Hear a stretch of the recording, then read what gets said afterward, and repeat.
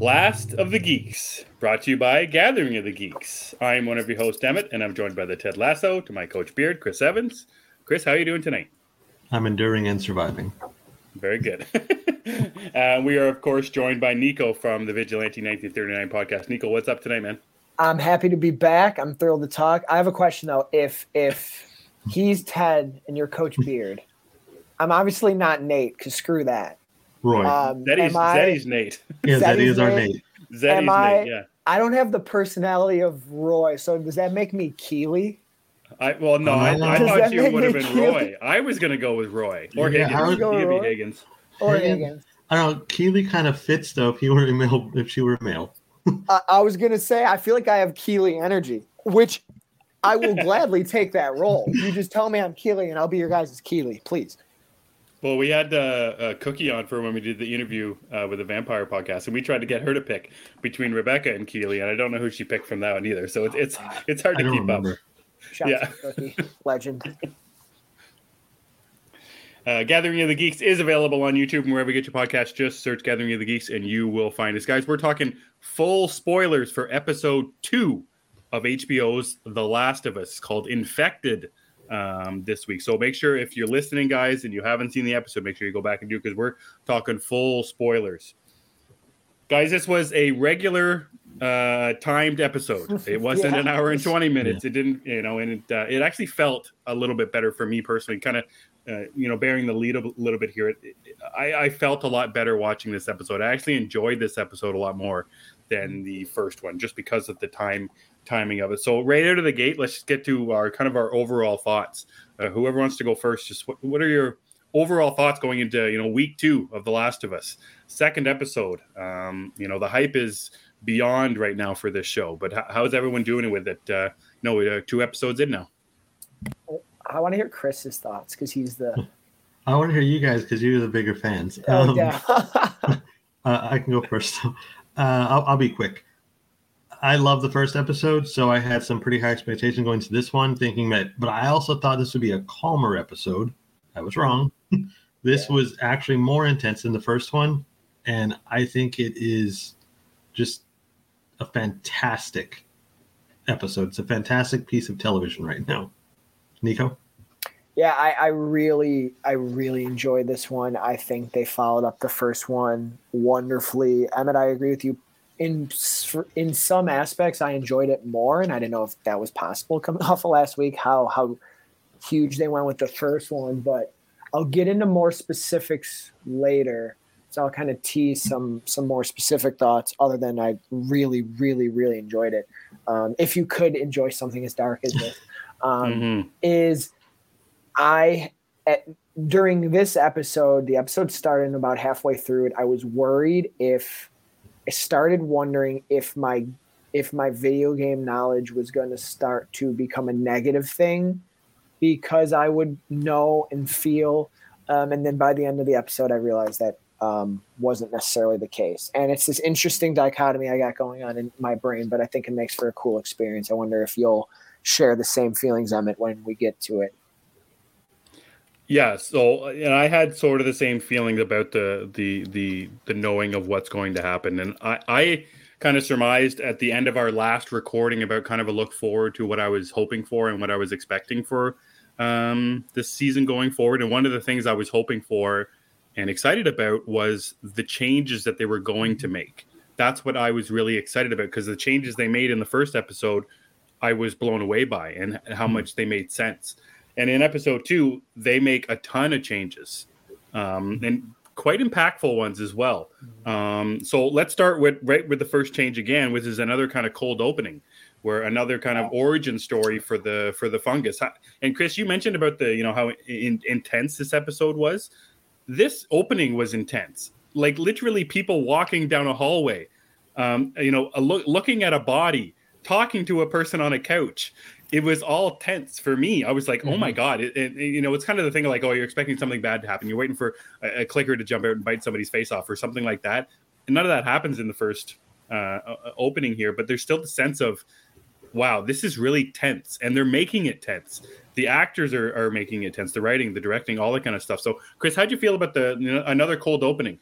more of the origin story as well. And I want to talk more about that, Nico, when you go next. And Chris, you can do it too. How are we feeling about the knowledge of how things are happening as well? Because that was something that I wasn't sure I wanted, and something that, you compare to other zombie things, the why doesn't really matter as much as the how and then the what afterwards. So Chris, how'd you feel about that opening scene?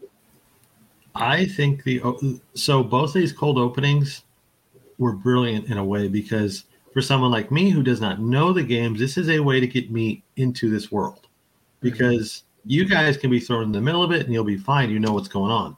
I don't. For me, it would have been, okay, so these plants are coming to life. Brute is evil. Got it. But this allows me a different view.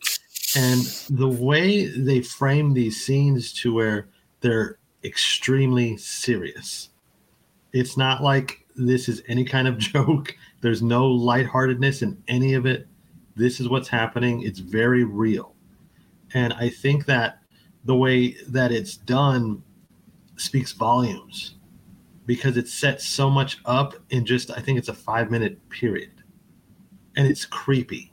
It's so creepy when she's looking at that corpse.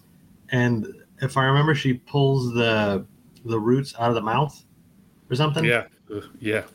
And it just makes you kind of cringe. Not like, oh, this is stupid, but like, oh, that's gross. And I don't get that from many things. So this is an achievement. So I really like the way it's being handled, the way it's being shown to someone like me. I am curious how it works for you guys, though, considering you don't need this. Right. What's funny is, well said, Chris. What's funny is we didn't need it, but like maybe we did, because I'm loving it. Like there's some stories in film and TV where I'm okay if we don't know like the why or the how, and we're just thrown into the world. But I think because Em and I have played the game, to have this other context added is cool, because it's still kind of a mystery in the game too. But the way both scenes, and especially this one because it's longer, the intensity of it is utterly effing compelling. Yeah. Like from the talking about how, it started on that one farm, to the workers are missing, to seeing the cordyceps like kind of be alive, then to have it jump to the utter despair of having the doctor be like, you have to bomb, and I would like to go home with my family, and starts crying. Yeah. It's like, that's insane. How scary this is. And then it's picked. It makes you understand too, I think, for players of the game, but also people just watching the show.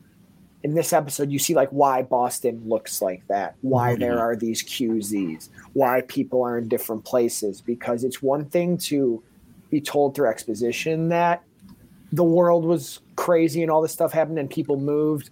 It's one thing to see part of it and be like, wow, that's how bad it got. They bombed the world, and really the people who are left, there's probably not that many people left when you think about it.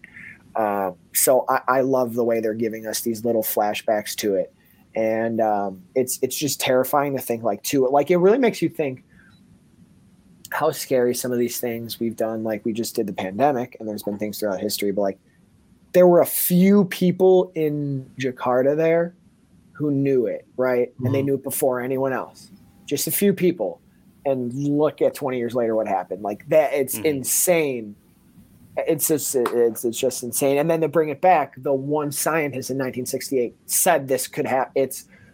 It's really cool storytelling, and structurally to start every episode with a cold open like that and then bring us in the moment is I don't know, it's cool. I don't want to ramble, but also shout out to Neil Druckmann who directed this, his TV debut. Pretty damn impressive to direct an episode like he did. But anyway, continue, gentlemen.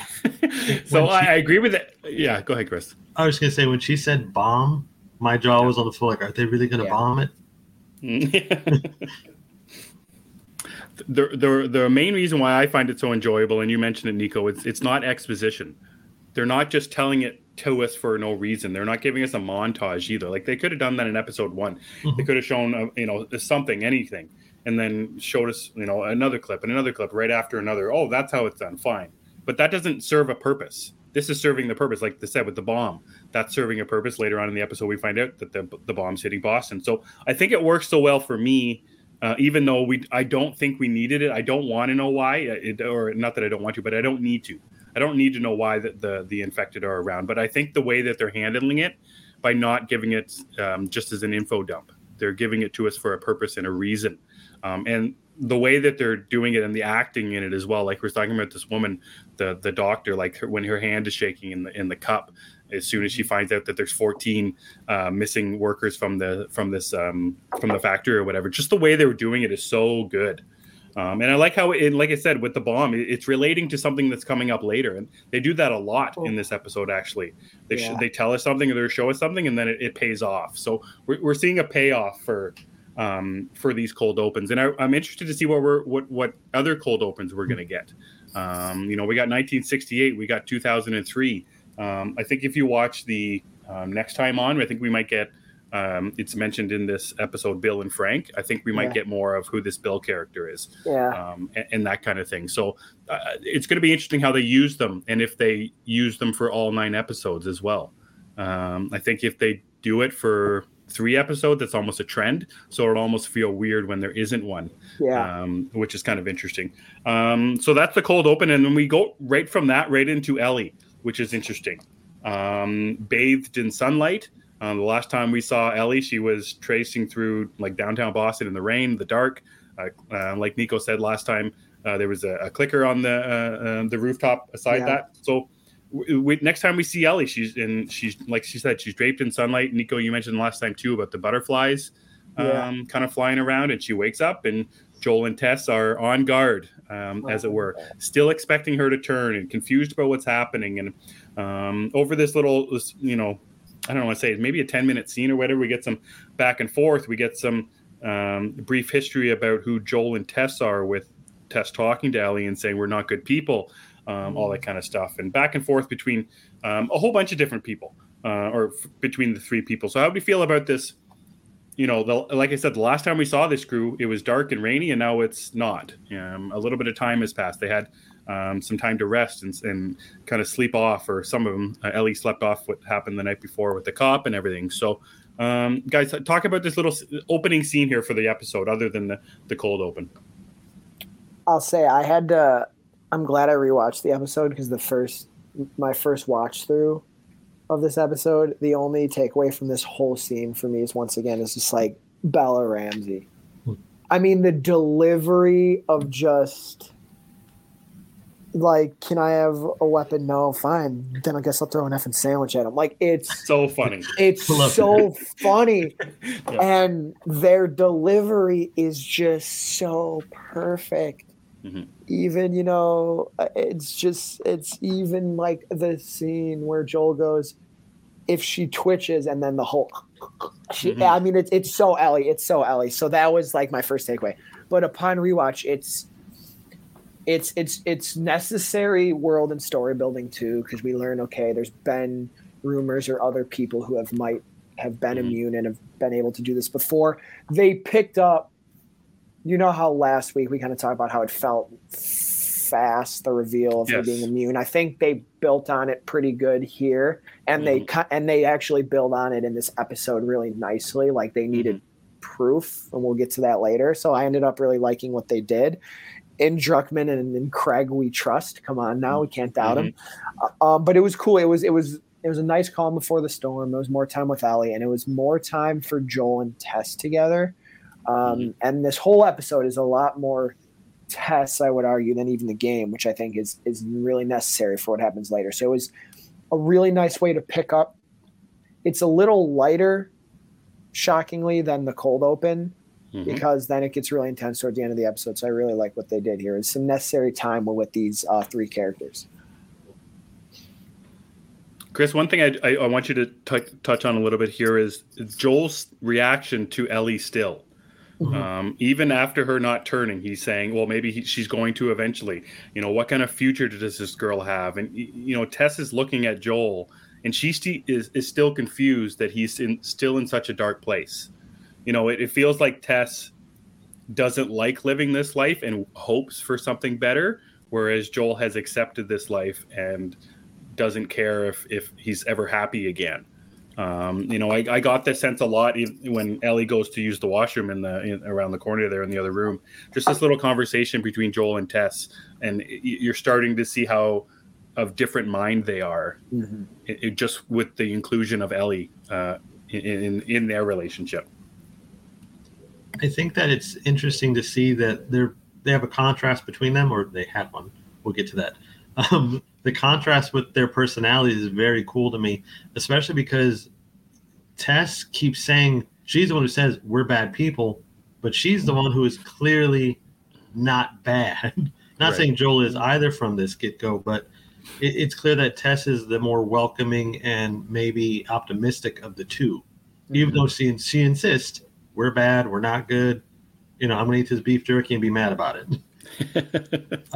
So I like that a lot, and I like that we got more with her and Joel, because we didn't get a lot of that in the first episode. They were just kind of thrown together, which was fine, because the first episode had a lot to cover in that hour 20, I think is what it was. And this one, like Nico was saying, it has moments of levity after that opening, but it's still just a fantastic balance. It's outstanding the way that they're able to go back and forth from Ellie making the jokes to Joel threatening to shoot her in the face, essentially. And you don't really question any of it. You're just rolling along, and it's fine.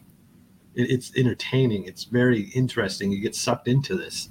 And it's in this scene, maybe even more than the cold opening, sets the stage for the chaos that comes. Because we do have this scene with the three of them together.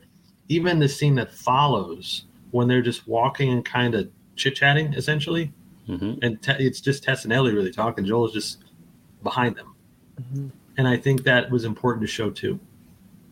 Yeah, Nico, I want to talk about that. Where in this instance, I think it's a hair salon. I think that's what it is. Yeah. Where they're hanging out. You see, and Tess walks up to Ellie, gets closer to Ellie, and connects in a certain way. And like Chris says, as soon as they leave the hair salon, as they're walking and talking, Ellie is talking to Tess, and Tess is talking to her, and Joel is in the back. And in the hair salon, there's a really cool scene. You talked about it, Nico, with Neil Druckmann, first time directing a TV show. Ellie is standing on this, like a bed of grass or bed of moss or whatever, solely bathed in light. Yeah, she couldn't be any brighter. Beside her, or in between her is Tess, where she's got the light from Ellie on her front side. And then behind her is Joel, who's completely in the dark. So she's got the dark of Joel behind her and the light of Ellie in front of her. So already you see this connection of what Ellie is going to do to these two people, not just Joel, but Tess as well. We'll move outside as they're walking. Talk here, Nico. Talk about the Ellie and Tess connection that they're trying to build so early on. Yeah, which I love that you brought up those visuals, because it also it perfectly sums up where they are in the story right now. And you see there's obviously hopefully going to be a progression from Joel into the light, right? And Ellie is really the ones who are going to she's really the one who's going to bring them there, just like you said. I like that they built up Tess and Ellie because, and to touch on what Chris said, Tess is obviously the more welcoming and the less bad of the two, you would assume. And that just more so fortifies the foundation for the arc that Joel's going to go on. And it makes the events of what happens later in this episode that much more heartbreaking, but also that much more compelling, because the weight of the job and the weight of the promises that are made take on such a new form than they did when this journey began. So I really like that they had this wonderful build up between Tess and Ellie, because it's easier to do things in video games. It's easier to do things in other forms of storytelling, but on TV and in film, you really have to show the audience sometimes. So if Joel and Tess are both like, yep, let's go do this, let's go take her there, I'm fully on board, there's less drama, there's less conflict that is not as appealing to an audience member. So to start where Tess is more into it, Joel is still hesitant, to have a crucial event happen later that has to bring the other two characters together is just really, really effective storytelling, in my opinion. The other thing I liked in the kind of the walk and talk here is we get the naivety or of Ellie. She doesn't know. She's always like, "Oh, I heard the out here was bad. Like, why aren't we getting swarmed with people?" And then we get a little bit of history about Tess asking her questions about, how did Marlene find you, and what happened where Ellie says, "Oh, I went to a mall I wasn't supposed to in the QZ, and she was attacked and bitten." And Tess asks, "Oh, what, were you by yourself?" And Ellie says, "Yeah, it was just me." And you can kind of get this sense that she's lying. Chris, you can tell me how you felt about that scene. She's a liar. Yeah, okay, good. I wasn't going to say anything when I'm like, so like they're planting seeds. They're planting seeds for stuff that we're going to see, which I thought was very interesting. And then Chris, I want to know what your feelings about the way that Ellie is describing the infected, where she says, "Oh, there aren't big, huge things with giant spores that shoot out at you." And they say, "Oh, I hope not." And then they say, "Oh, good. I hope there's not people with their faces split open and they can hear like bats." And Joel and Tess kind of look at each other with a look. And I'm wondering about your feelings about, man, what are these people and what are these infected and what are these clickers going to look like? Yeah, I didn't know that they had like regular looking people, kind of like the bodies are normal, but the heads are whatever the hell that is. I didn't know that. I thought they were all clickers, those creature-looking things. So I guess in that particular scene, I am Ellie. I think most people are Ellie. We don't know, and I appreciate that because again, you guys will be able you get it. I don't. So I like that they did that for, I guess, the whole audience, but particularly the ones who don't play the game and don't know it. And Ellie's reaction to these things is fun.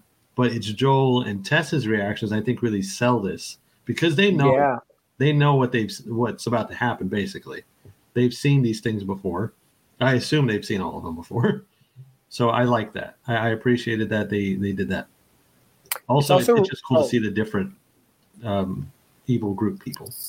Oh yeah, it's also a really cool setup because they did a nice job, like we said last week, not showing the full progression of the infected, just showing the human-looking ones, the runners with those quadriceps coming out of their mouth. And then they've really built up the clickers. So like Ellie, on paper, it sounds like what she's describing is crazy. Then she basically describes a clicker perfectly and they look. And then you're like, as the audience, like you said, if you know and if you don't know, you're like, oh, wait. When she just, okay, wait, so that's going to be real. And then you see them about 10 minutes later and how much more difficult they are to take down than the other ones. Which is cool. Emmett, I want to know, do you think that was their way, though, of telling us that Shamblers won't be on the show? No, well, that's the thing. So or have they just not seen them? Or have they just not seen them? If you've seen the trailer for the TV show, you know that bloaters are in this season. Bloaters are, yeah. So I don't know. Can't wait for Chris to see the bloater. So that's what I'm not sure about. Like I'm just trying to think, what is a bloater?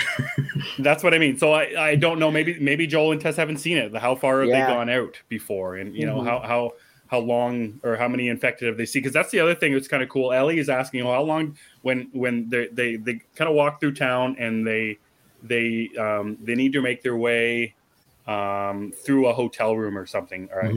Or they go into a hotel. The lobby.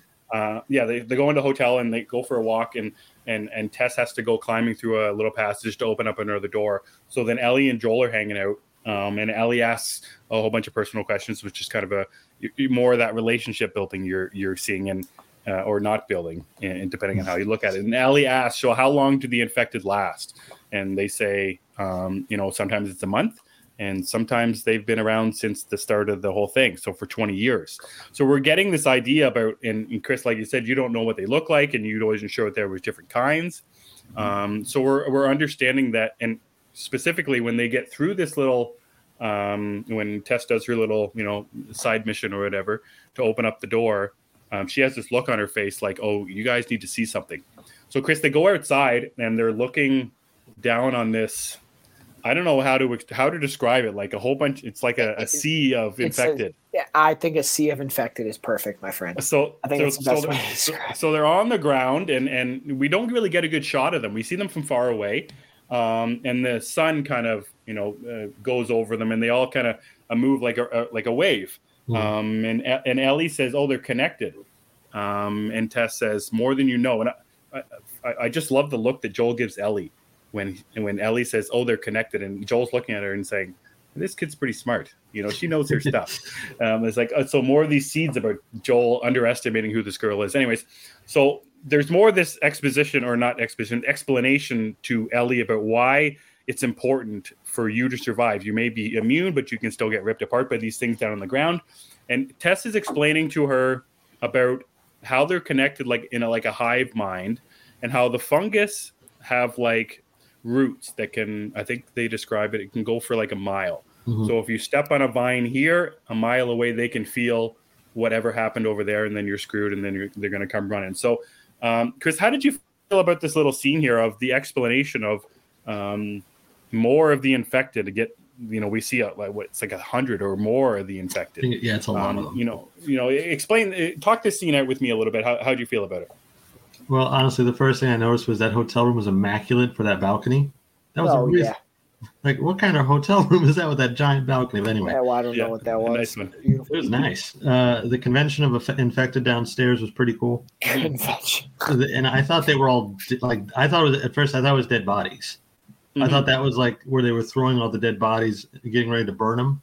That's what I assumed. Right. But then when they start moving, it's like, oh no, that is just a sea of infected. Mm-hmm. And it was so many of them, and it's just kind of terrifying in a way when you think about it, because if just one of those goes nuts, like Tess was explaining, the whole group goes nuts. Mm-hmm. Mm-hmm. So I thought that was a nice setup, a little foreshadowing there. Yes. But, the thing about the foreshadowing, even the non-conversation with Joel and Ellie, it doesn't feel forced. This all feels organic, like it's just flowing. Even at the pace that this show runs, which after 2 episodes, this is a fast-paced show. And in my opinion, maybe too fast-paced in certain areas, but not to a fault, I don't think. But either way, it's a cool scene. And I think the visuals of this show are just... In terms of HBO shows, they always look good. We could talk about Game of Thrones till we all turn blue. It is a beautiful show. Even that episode everybody hates in the last season where it's dark. It's still really pretty once you can see it. I think this show is topping it. I think this show has something about it that it visually kills. It's beautiful to see, even when it's these ugly things running around and whatnot. Nico, how'd you feel about the connection of this is a big change. This is a massive change, and I think it's their answer to Spores. Yep. And I really dig it because one, it makes it scarier. Mm-hmm. It's also more in a show that's not real, but it's more realistic than the Sport, because we talked about it last week, and I know they touched on it because I saw a clip. I know they touched on it after the episode this time, that they're like, they didn't know how they would do the spores because it would be in certain places and there would be the certain visual. But this hive mind thing is really cool because it does play into this fungus factor, #fungus factor, but it does make it scarier. It makes it scarier to know that, like, now it just adds more stakes to the world and the characters. If you step in the wrong place, if you shoot the wrong thing, there's going to be a bunch more that come to you and you can't do anything about it. It also gives like more, I hate to say development, but it gives more development to the infected. Mm-hmm. Like it takes it from being this really on paper could be just this like simple virus to like, it's like an evil mastermind. In a way, do you know what I mean? Like that, like it can think and it can communicate, right? Which, once again, it just makes every threat that much scarier for me. And it's a cool way, as someone who played the game, I'm sure you'll agree, it like raises the stakes, and it's a really cool change. So far, every change is really cool and in some ways makes the material better for TV and more compelling. Yeah. And it doesn't feel like they change things.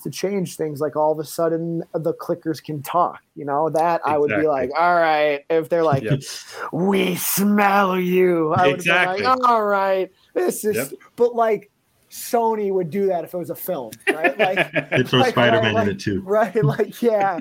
And like Tom Holland would be playing Joel, you know what I mean? You gotta save everybody. Well, gee, Ellie, I don't know how we're going to get out of here. I'm getting flashbacks of Uncharted now. No, I know. Mark Wahlberg, is Joel, and Tom Holland's Ellie. I'd probably watch it. Let's be honest. I would probably watch it. Tom's like, I got bit last week, but it didn't change. I'm sorry. We can move on. Emmett, tell me what you think about the hive mind thing. I have a lot of thoughts, but I want to save them till the end of the final scene of the episode, because I think that's where it's going to really come about. I do like it though, but it makes it. How dare you? I'm going to wait because it makes more sense towards the end. Sure. I'm agreeing with everything you said. I'm going to add one thing to it, but I'll wait till the end. So they see the infected, and they so that's the hotel. So they decide they need to go through this museum to get to the other side, to get to the State House. So they're going up this museum, and they get to the door, and it's like a switch gets flipped where it's like, talking and an informative teacher, Tess and Joel are gone, and now it's the military Joel and Tess. We're like, okay, let's get our bags down, let's get our lights out, let's get our guns up, all that kind of stuff. Here are the rules, you stay behind me, all that kind of stuff. So the fungus is everywhere. Yeah. Like and some of it is practical effects and some of it is not, but I feel like the practical effects on the outside of the building and very much on the inside of the building is very good. Chris, you talked about how good the show looks. The disgusting stuff looks great. This fungus and the roots of it all, I really enjoy that, and it's specifically the infected who are fungified, who are like deep rooted and everything. And it's interesting that Tess talked about, well, some only last a month and some last a long time. I wonder if these ones didn't make it past the living stage of some kind, or if they were dead already and then they were fungused over. I wasn't sure about that, because there's a one when they get inside and I don't want to jump ahead. So they get inside and Ellie sees a dead body, newly fresh dead body, blood cuts. And since she has had experience with the infected before via her the bite mark or cut on her arm, she is surprised by this. She says, well, what I've seen can't do this. So we know that she hasn't seen the clickers. She's seen runners, which is a very interesting thing. So this is, again, where Joel and Tess get super serious, and Ellie still doesn't get it. Like, she's still trying to talk, and they're like, shut up, you girl. You need to stop talking and do all that kind of stuff. So it's very cool. It's like, I love this line from Joel. You're not going to be quiet. I don't want quiet. I want silence. Like, nothing. Not a whimper, not a word, and not a whisper. I love, and we talked about this at the very start of the episode with the cold open. This is where the intensity ratchets right up. And I told Chris after I watched this episode, I was on the edge of my seat from this moment on. Yeah. Like, it's just everything. They're walking upstairs and that's it. But you're still expecting like an infected to jump over the railing or come through the wall or something. It's just hop out of the stairs. Exactly. Something. So they're going up the stairs and they see like the people are on the stairs and they got, fungus growing up out of their mouths. Like the practical, I don't know if you call it makeups or the props or prosthetics, is outstanding up until this point. So they're trying to make their way through the museum. They get upstairs, the building's falling apart, and it's everything's falling from the ceiling. It's loud creaks, and I really love this scene where Ellie steps on a guy's arm and it makes a lot of noise. Joel turns and he's got this angry look on his face, like he's about to ream her out. He's like, but he doesn't, for a couple of reasons. One, he doesn't want to be loud, but then I also get this idea, she's just a kid.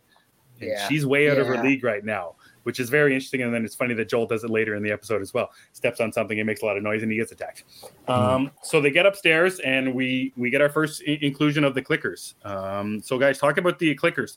Talk about this scene where it's like, there's factions. Joel's over there fighting one. Ellie and Tess are going over here. And then Tess is away from Ellie and just being quiet, and the lights and the first reveal of that clicker face and everything. Guys, talk about the museum scene, because it's a very good scene. Again, about the props, just the little props about the museum and the Boston, every little thing. I thought that was so cool. I love the scene. It's a great scene. Perfect build up and reveal of the clickers. They look fantastic. They sound fantastic. They're right out of the game. It also felt like a part of the game, Emmett, where you got to stealth. You got to stealth, and like you're sweating holding the controller. And then 100%. I just love how formidable they were. And it's so far through 2 episodes, they've done a nice job of being like, wow, this is not like a show like I hate to make a comparison, but this isn't like The Walking Dead where it got really easy to kill the zombies unless they're in large numbers, right? There were 3 of them and 2 of these things, and look what happened. Look how long it took, and look, who's left standing at the end. And Joel had the biggest gun possible. Yeah, the biggest gun, and nothing happened. But just the way it was all shot too, especially the scene where it's after there's one fight through and Joel's reloading his gun, and the way the camera moved right, and then when it moves back left, the clicker's like almost right next to his face, but then it turns around. I mean, it's just great fear and tension building, and it's I could keep going. Chris, take it away from here. So actually seeing the clickers and experiencing them in live action, how did you feel? I thought they looked badass. Yeah, I saw a fun comment. Cool, I saw a fun comment on Twitter. Someone said they don't want to eat mushrooms ever again. I thought that was hilarious. That's right. But I agree with everything Nico just said. This entire sequence is so captivating. You can't look away from it. Mm-hmm. And there's always something going on, even though they're just trying to hide, basically. This is not an action scene. This is them. Like if you were playing the game, I'd imagine it would be, like you said, a stealth scene. You're not supposed to go up to these things and fight. Yeah. And that shows even because Joel had some kind of machine gun rifle, whatever it was. He couldn't put it down. So I think that was cool. Tess disappears. I think at that point we all knew what that meant. Well, Chris, you thought she was dying last episode. You're like, I did, she's going to die. But I assumed she'd live for a couple of more episodes. Yeah. Okay, that's interesting. That's I knew she was a goner. I knew that. But I thought she was a goner from... Right. As soon as I saw her face, this lady's dying. But I assumed we'd have a couple episodes with her. But anyway, I thought that was kind of like the worst kept secret, but it didn't bother me. The scene itself is beautiful to watch. The carnage in it, just the little nuanced things, like you mentioned. Ellie stepped on one thing, made noise. Joel was pissed. Joel does it. He doesn't have time to get pissed. I did. Got to roll with it. Very cool. I like this scene a lot, and this is going to sound hyperbolic, but I don't care. You could put this sequence up against a lot of movies where something similar like this is happening, and this is probably better. I agree with you.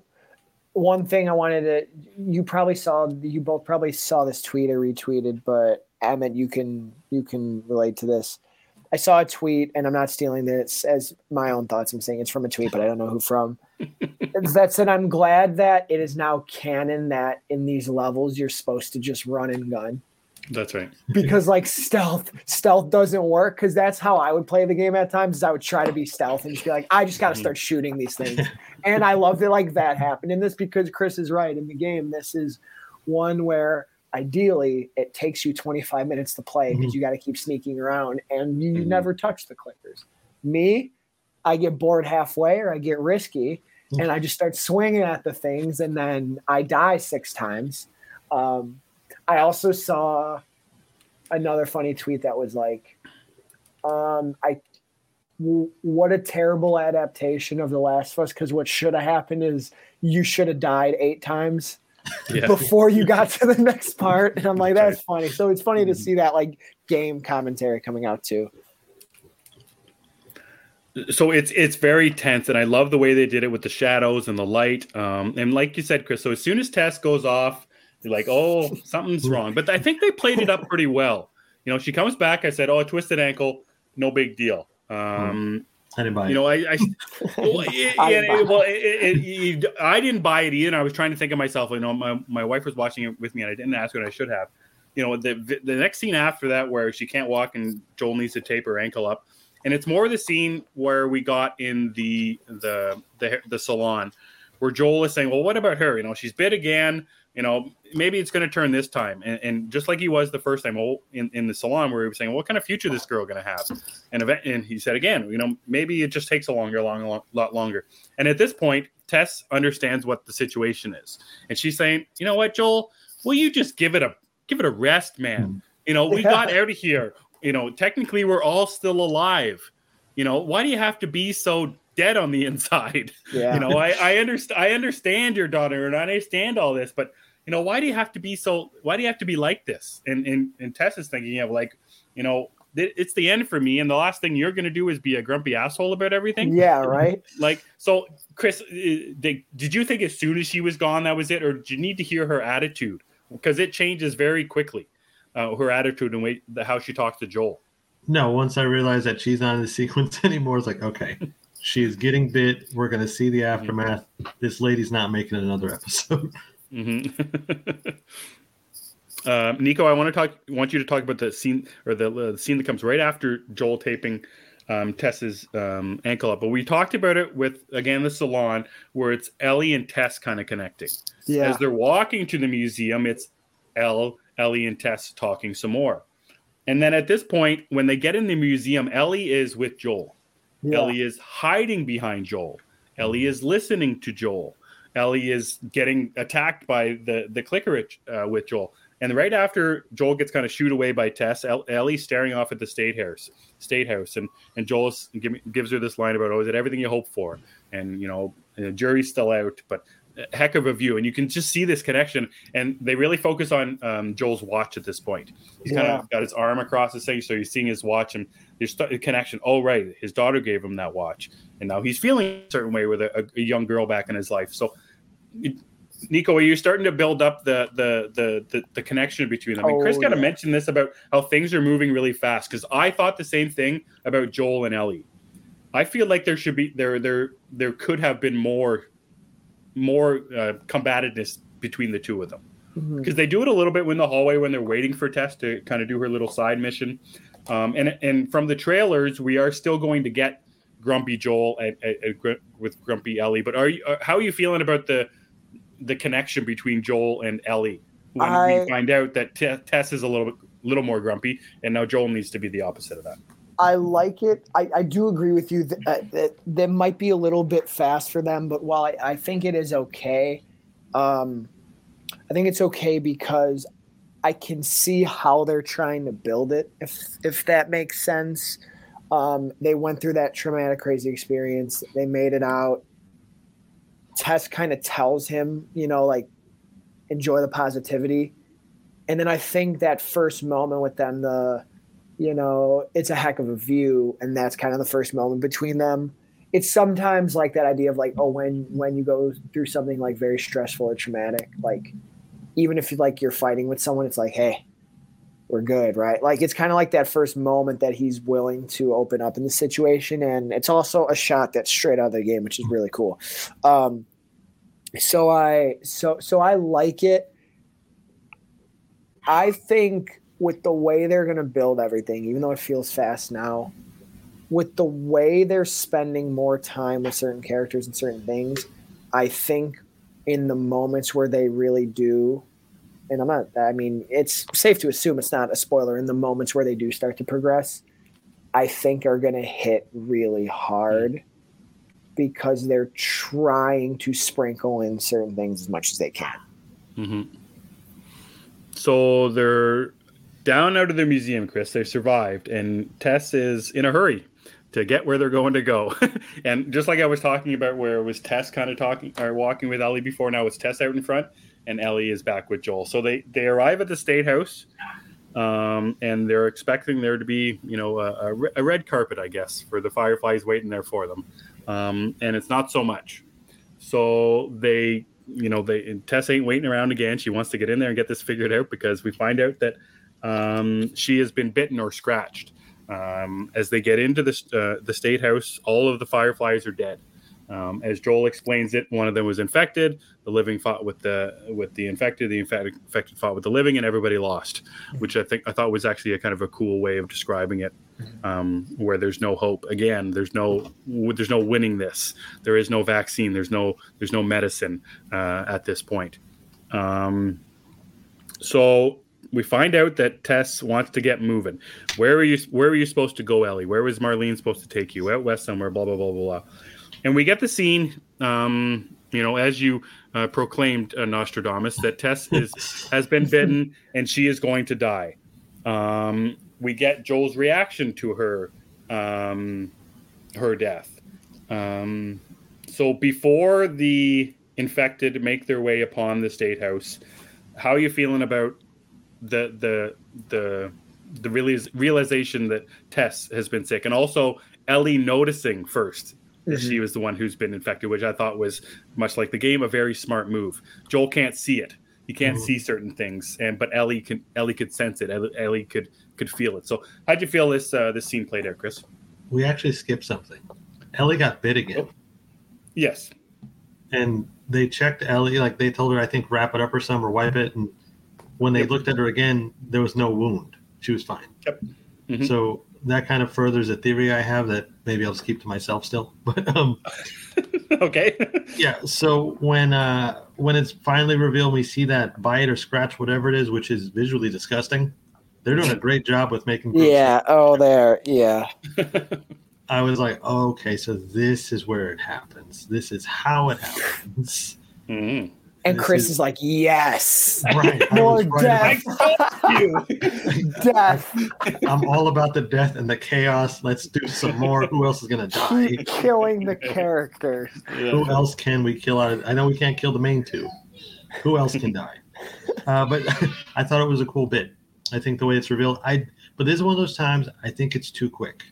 Because I don't think we get enough of the processing, which I'm assuming they'll do in the next episode, which is fine. Right. But I would have liked to see it here. There's not a lot of processing from Joel. Joel is very much like a Terminator. Okay, we got to go. We don't got time for this shit. Whereas Ellie is more concerned, and she just met this lady. So I kind of would have liked an extra moment or two there. But the way it plays out is really cool. I liked it. It was well said, Chris. It was a really well done scene for me because the way they built Tess a little bit more, the way they built Tess and Ellie, and the smart move to show her get bit again, and then to have that be, like I said earlier, the proof for Tess. I love that part when she's like, look, it's real. She is real. Like it. I think that's shocking for Joel too, and that's almost why I think there's not a lot of processing. I think there's so much to take in. So I really love Tess's pleading and her delivery of the lines from the game. Some of them beat for beat was really well done. Shout out to Anna Torv here. But I also like, once again, it does feel a little quick, but part of me is also still going like with you, Chris, like maybe they'll save the processing for next, because what they're trying to show you is in this world, it's so dark and so torn that there's never time to react. You just have to keep surviving. You have to move, save who you can save, like Tess says. Endure and survive. You write endure and survive. Joel is also so hardened, especially a little bit more in this show. I wonder if that's how he deals with it. He knows she's going to die, and he's like, if I say anything or get choked up, I'm vulnerable or I compromise everything, so I just got to turn around and go. I'm not sure. Because that did strike me too when he just kind of turns. I was like, oh. But then, wow, do they give Tess a last couple moments here. It says badass and yet twistedly artistic. Kind of beautiful. With the it's kind of a beautiful makeout from an artistic standpoint. From an artistic standpoint, gnarly. I mean, I gotta get your thoughts on that in a sec, but like you got because I thought of you 3 times during this episode, and this was one of them. Because I could see, not that I thought this from you, I could see a bunch of people being super into this, but I could see people who played the game, this being the first time, where they're like, "What is this shit? What is this? Come on, gosh, they're making what is this, man?" But I'm glad that wasn't me, and I don't think it was you either.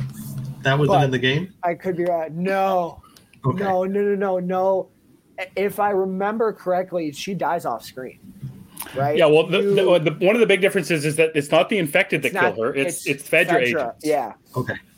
Yeah, so they're getting chased through town by Fedra. Totally different thing. Mm-hmm. Yeah, so it's very different. So, so Tess is pleading with Joel, like, you need to take her. And we find out in the salon that the idea is that they're working on a cure for the vaccine. The Fireflies are working for the cure for the vaccine out west somewhere. And that's why Ellie is being taken there. We still don't really know why yet, but Chris has a theory, and he can save that if he wants, and it's not really you can say it if you want, doesn't matter. So as they're having this conversation, and Tess is pleading with Joel, and I like that you said he's like a Terminator here, Chris. That's very interesting to me. And I felt the same way. In the game, he's much more emotional. You hear it in his voice. And I wasn't feeling this Pedro Pascal version of a response. But the one thing that did was when Tess's character goes to reach for him a little bit and he backs up. Mm-hmm. Like he has something. He's scared of her. He's not worried for her anymore. It's like I had this thing in my head where he's not worried for her because he's scared that it's another infected person, whether he's going to infect me or anyone. So I had this. Yeah, he was more scared of her than sad. He hasn't had the sad yet, and it's interesting that maybe we don't even know if he's had the sad for Sarah yet. Mm-hmm. You know, he doesn't. Like he said, he doesn't know how to process this stuff, or he does, and he just isn't at all. He's just putting it away. And that's what this Ellie character is obviously maybe possibly going to bring out of him. So as they're doing this, an infected kind of comes alive. Joel goes and shoots it in the head. And as we heard about earlier, Tess is kind of describing that they're a hive mind, that they're connected, and then there's fungus that run a whole mile. So we see this kind of cool little fungus come up for the recently infected guy who got his head blown off, and we see it kind of travels. We don't see the travel, but we understand that it goes all the way back to that wave of infected that we saw before. They were kind of doing their thing in the sun. And then we hear screaming, and we get a real cool scene, kind of a lot of out of focus stuff in this show, but really good out of focus stuff, I think, too. Used very well. We see them kind of running by legs and like, oh, that's a lot of infected. Joel goes to the door and he says, oh, we got about a minute. Tess says, you need to take this kid to Bill and Frank's. They will take him off your hand. And Joel says, no, they won't. And he says, yes, you will, because you're convinced them. And much like this Terminator thing, Chris, Joel doesn't say, I love you. Joel doesn't say goodbye. Tess is basically saying it. She's saying, I never asked you to feel this way, Joel. I never asked you for anything. We saw them in the first episode. Tess comes into bed with Joel and comforts him. We don't see any version of Joel comforting Tess. So the relationship between them is one-sided. Tess feels a certain way. Joel feels it, but he doesn't show it. So I really love this kind of scene of Joel doesn't feel it. He doesn't know how to feel. He doesn't know how to express it. He takes Ellie and they run off. No goodbye, nothing. Hardened turn. Goodbye, Tess. See you, leaving you down in the hallway. And that's kind of a cool Ellie thing on the opposite side of it. Joel is running away with her, dragging her, and Ellie is fighting for life. We're not leaving here, you fucker. Again, I love the way she says it. It's so good. We're not leaving. We don't leave anybody behind. Very cool. The light of Ellie, you see, versus the dark of Joel. So at this time, Tess has kind of put gasoline all over the floor. She's got grenades. She's going to blow all these runners up so they don't chase after them. She's got a lighter. She's trying to light it. It doesn't work. She's kind of backed up against a wall, and all the infected are running in. And one infected notices her and stops. And walks up to her calmly, cool, and collected, and embraces her in a way. And Chris, you said it in a very beautiful, disgusting way, where I love it. He kisses her, and you can see the tendrils, the fungus going from his mouth into her mouth. And Nico, this is you wanted me to talk about the hive before, and you mentioned some things about it. And the one thing I wanted to add, and I didn't add it to our top of our show with their intro about love. Okay, these fungus are connected. They love each other. Nature loves nature. Okay, if you like, a tree needs water. A tree loves water. Okay, these fungus are connected in a way, and they love it. The way I read the scene is this infected knew that Tess was infected. There it is. Yep. Tess did not run. Tess did not run away. Tess did not fight, and the infected embraced her in a very beautiful, disgusting kiss, saying, I will, I'm going to feed you, or I'm going to have you consume me, or something.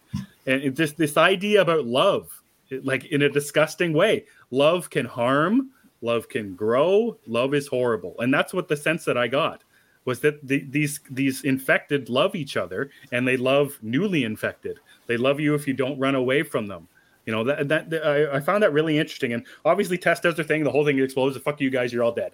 So Chris, it's a very divisive scene for people who have played the game. Oh, okay. How big of a change it is. Even if you haven't played the game, it's a weird as fuck scene.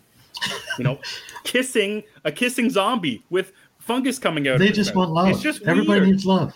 Everyone needs love. Chris, how did you feel about this? Because it's very strange. It was very strange to me, and it surprised the hell out of me that they went this way.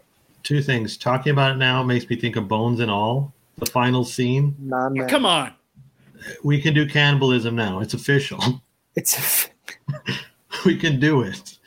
But yeah, it reminded me of the final scene of Bones and All, which is kind of a weird reference. But the other thing, their kiss puts the Cruel Intentions kiss to shame. It's just magic.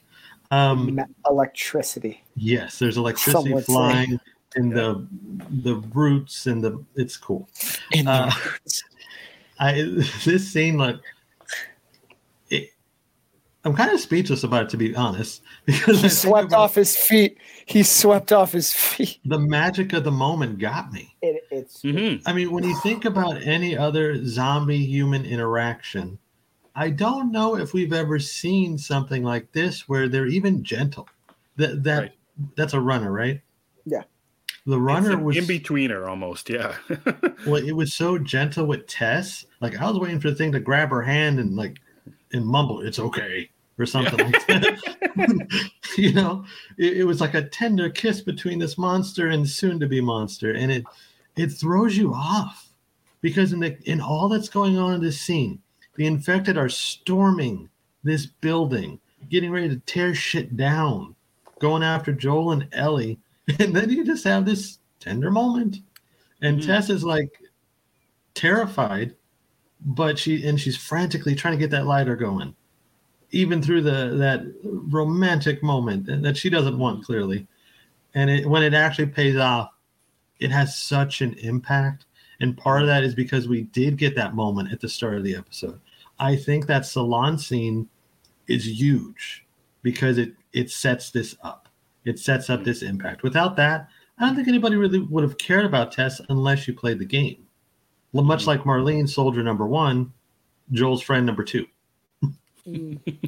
So this scene had a lot of impact, and that kiss just throws you off. Nico, just 1 second. So I did mention it's a lot of love, but like Chris said, it's very intrusive as well. It's very perverse, and it's very much as much as Tessa's character can do to fight it. You can see it in her eyes. She's like, "This is disgusting," and it feels like a assault in some way, like kind of like acceptance though too. Yeah, and that's the other thing. She knows it's coming, but it's also like something. This is just me. I got something very sexual assaulty about it. Like this thing is putting himself onto her, and putting something in her mouth. It's very intrusive and very uncomfortable the way they did it.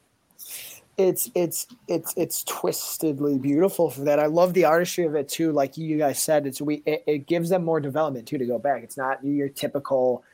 It walks in, it starts ripping them apart. It has fungus. This hive mind is showing some genuine care and affection, and it's trying to build its army. Now we start seeing how some people got infected. It hasn't always been violent or gruesome, even though it is very disturbing, very sexual assaulty, right? Very invasive. There's so many layers to it. That's why I think it's utterly freaking brilliant. There's so many layers to what happens in that scene, and for the people who don't like it, I get it. But man, if it hits for you, it's really profound. And then, of course, with the explosion at the end, I just loved it. It was so. It took me when it first happened. I was like, "What is this?" And then I was like, "Oh." The more I thought about it after, I'm like, "It's pretty rad." And once again, the way they've progressed these infected, and almost giving them different personalities in a way too, is very fascinating. And it also goes back to something Ellie said earlier when she's like, is it weird because you know that they used to be people? Yes. And it is, even though it's a fungus doing it, it's a very human interaction, right? Two people embracing each other with a kiss, the earliest form of affection between the earliest form of, romantic affection and connection between two human beings is a kiss, right? So that's why I said the artistry of it is utterly freaking brilliant. And thematically and narratively, wow, it pushes things forward and expands on the freaking source material. It does so much. Let me have some of it. Nico It's wants a big root swing. monster. Yeah, I think it's a pretty big swing in 2 episodes huge in swing. to add something weird like this. And like I said, for somebody who hasn't played the game, and just like that's just weird because we haven't seen zombies like this, and that's the thing. Constantly, that it's not a zombie game. It's not a zombie TV show. That's not what this is. They're not Zombies. I learned that this episode. Yeah, there you go. So that's good. We learned the sexual way. Real striking image to end the episode as well as the building is exploding and Ellie's kind of awestruck as what has happened.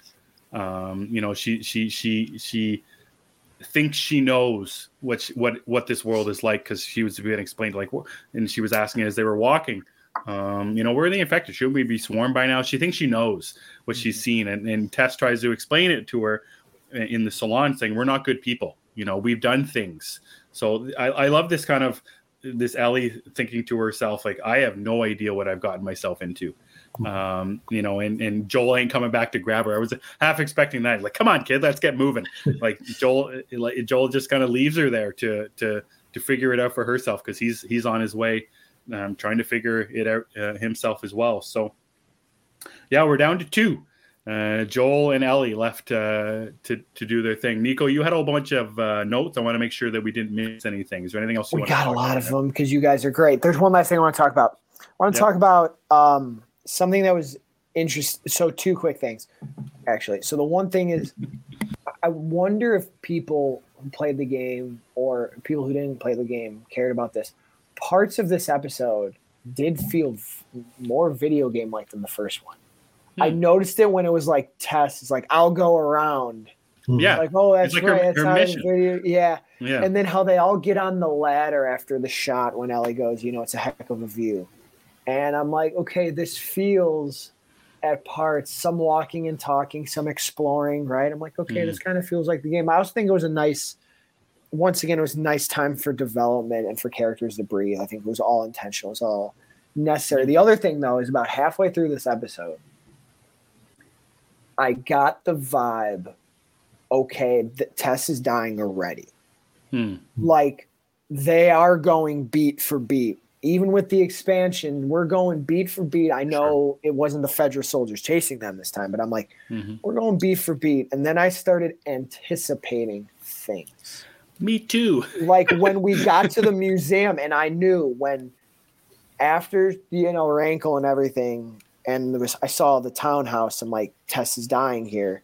And I'm like, so then I started anticipating in a giddy way, but like in the first episode, in a nervous way, because I'm like, damn, Tess, I'm going to watch Tess die. Yep. I didn't have the emotion I did with Sarah, and it's ironic because they gave Tess more here. But I'm not saying it's a bad thing because the changes like with the kiss and the hive mind were such a nice script flip for me that it was so engaging. So I was worried halfway through, and in every episode, am I going to be like, I know this is going to happen. Is it going to get old?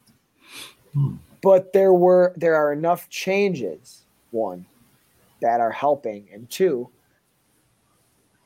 I'm one of those people where I like the damn game so much I don't care. Give me beat for beat.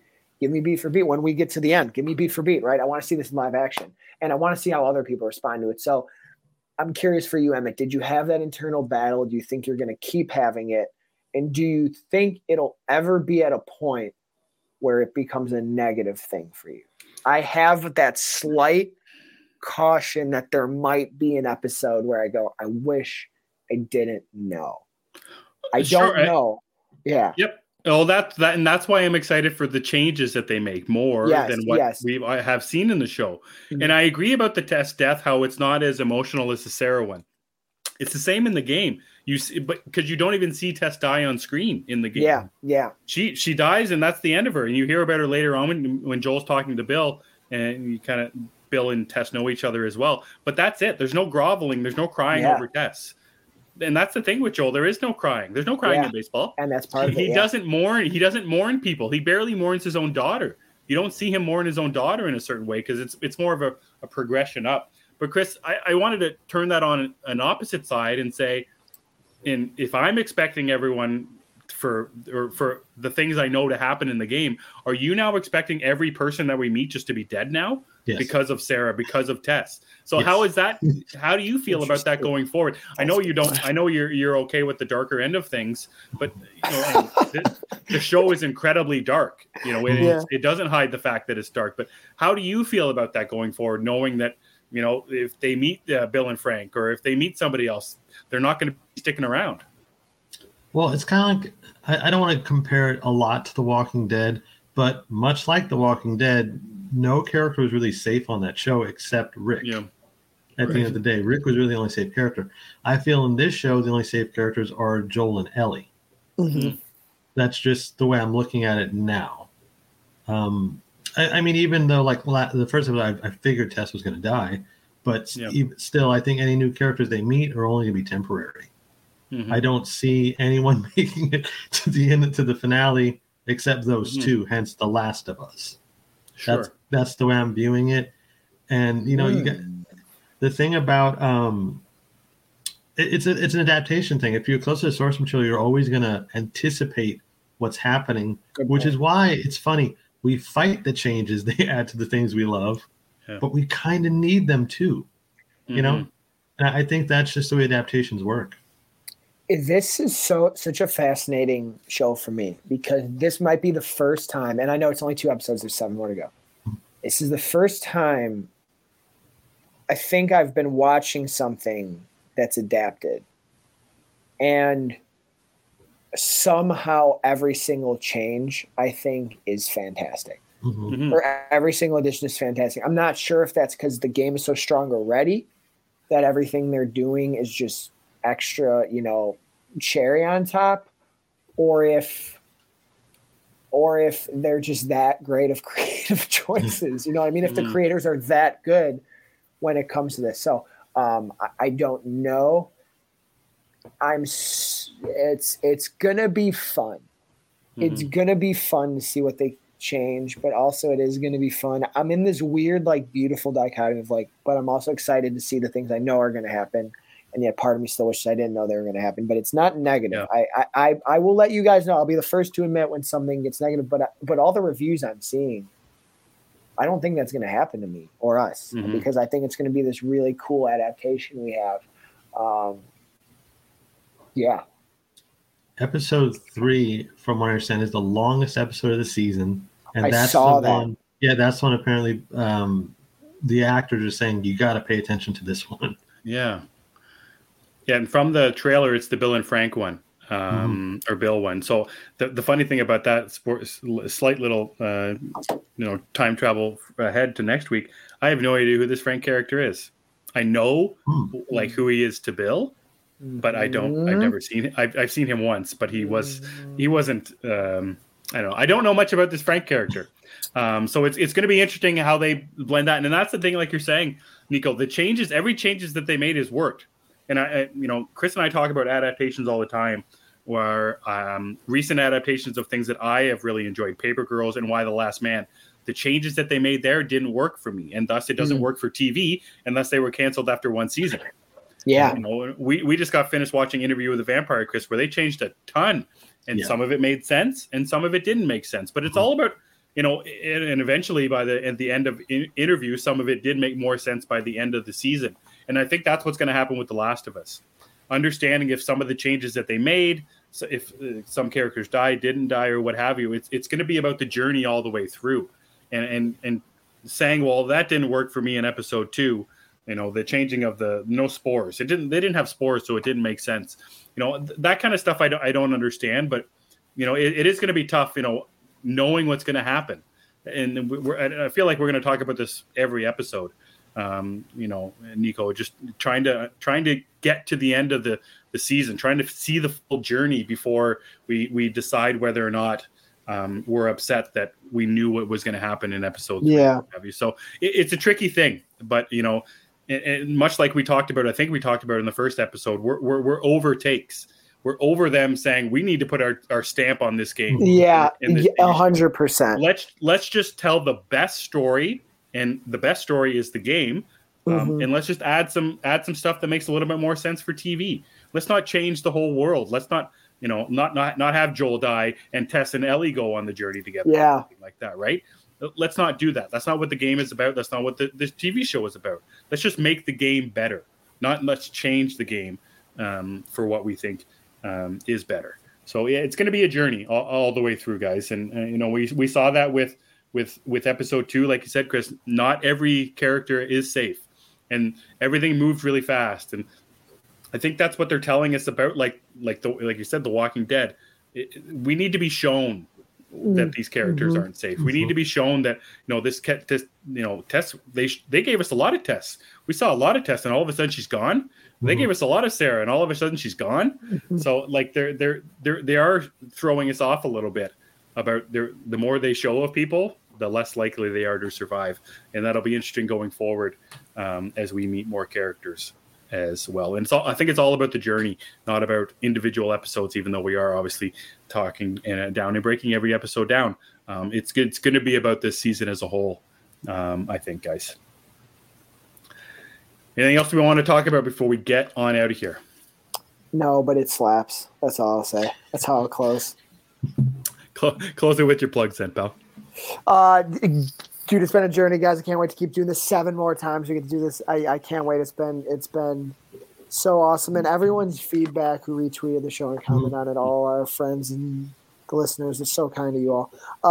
But you can follow me everywhere at Nico Caruso, Twitter, Instagram, Letterboxd. You could also follow my TikTok where I do film reviews and some recent Oscars commentary. The nominations were yesterday, and I reacted to them accordingly. That's at Nico Knows Film, my flagship show that I met all these wonderful guys through. Is the Vigilante 1939. But go to my Twitter and that Vigilante handle as well, and you'll see some other things I do and some other people I do podcasts with, Zeddy and my dad as well. I'll always get a special shout out here. So come talk to me, come DM me, talk about Last of Us, talk about whatever, and I'll have a ball. We'll have a ball. Chris, where can people find you? You guys can find me on Twitter at that Chris70. I had to think about that for some reason.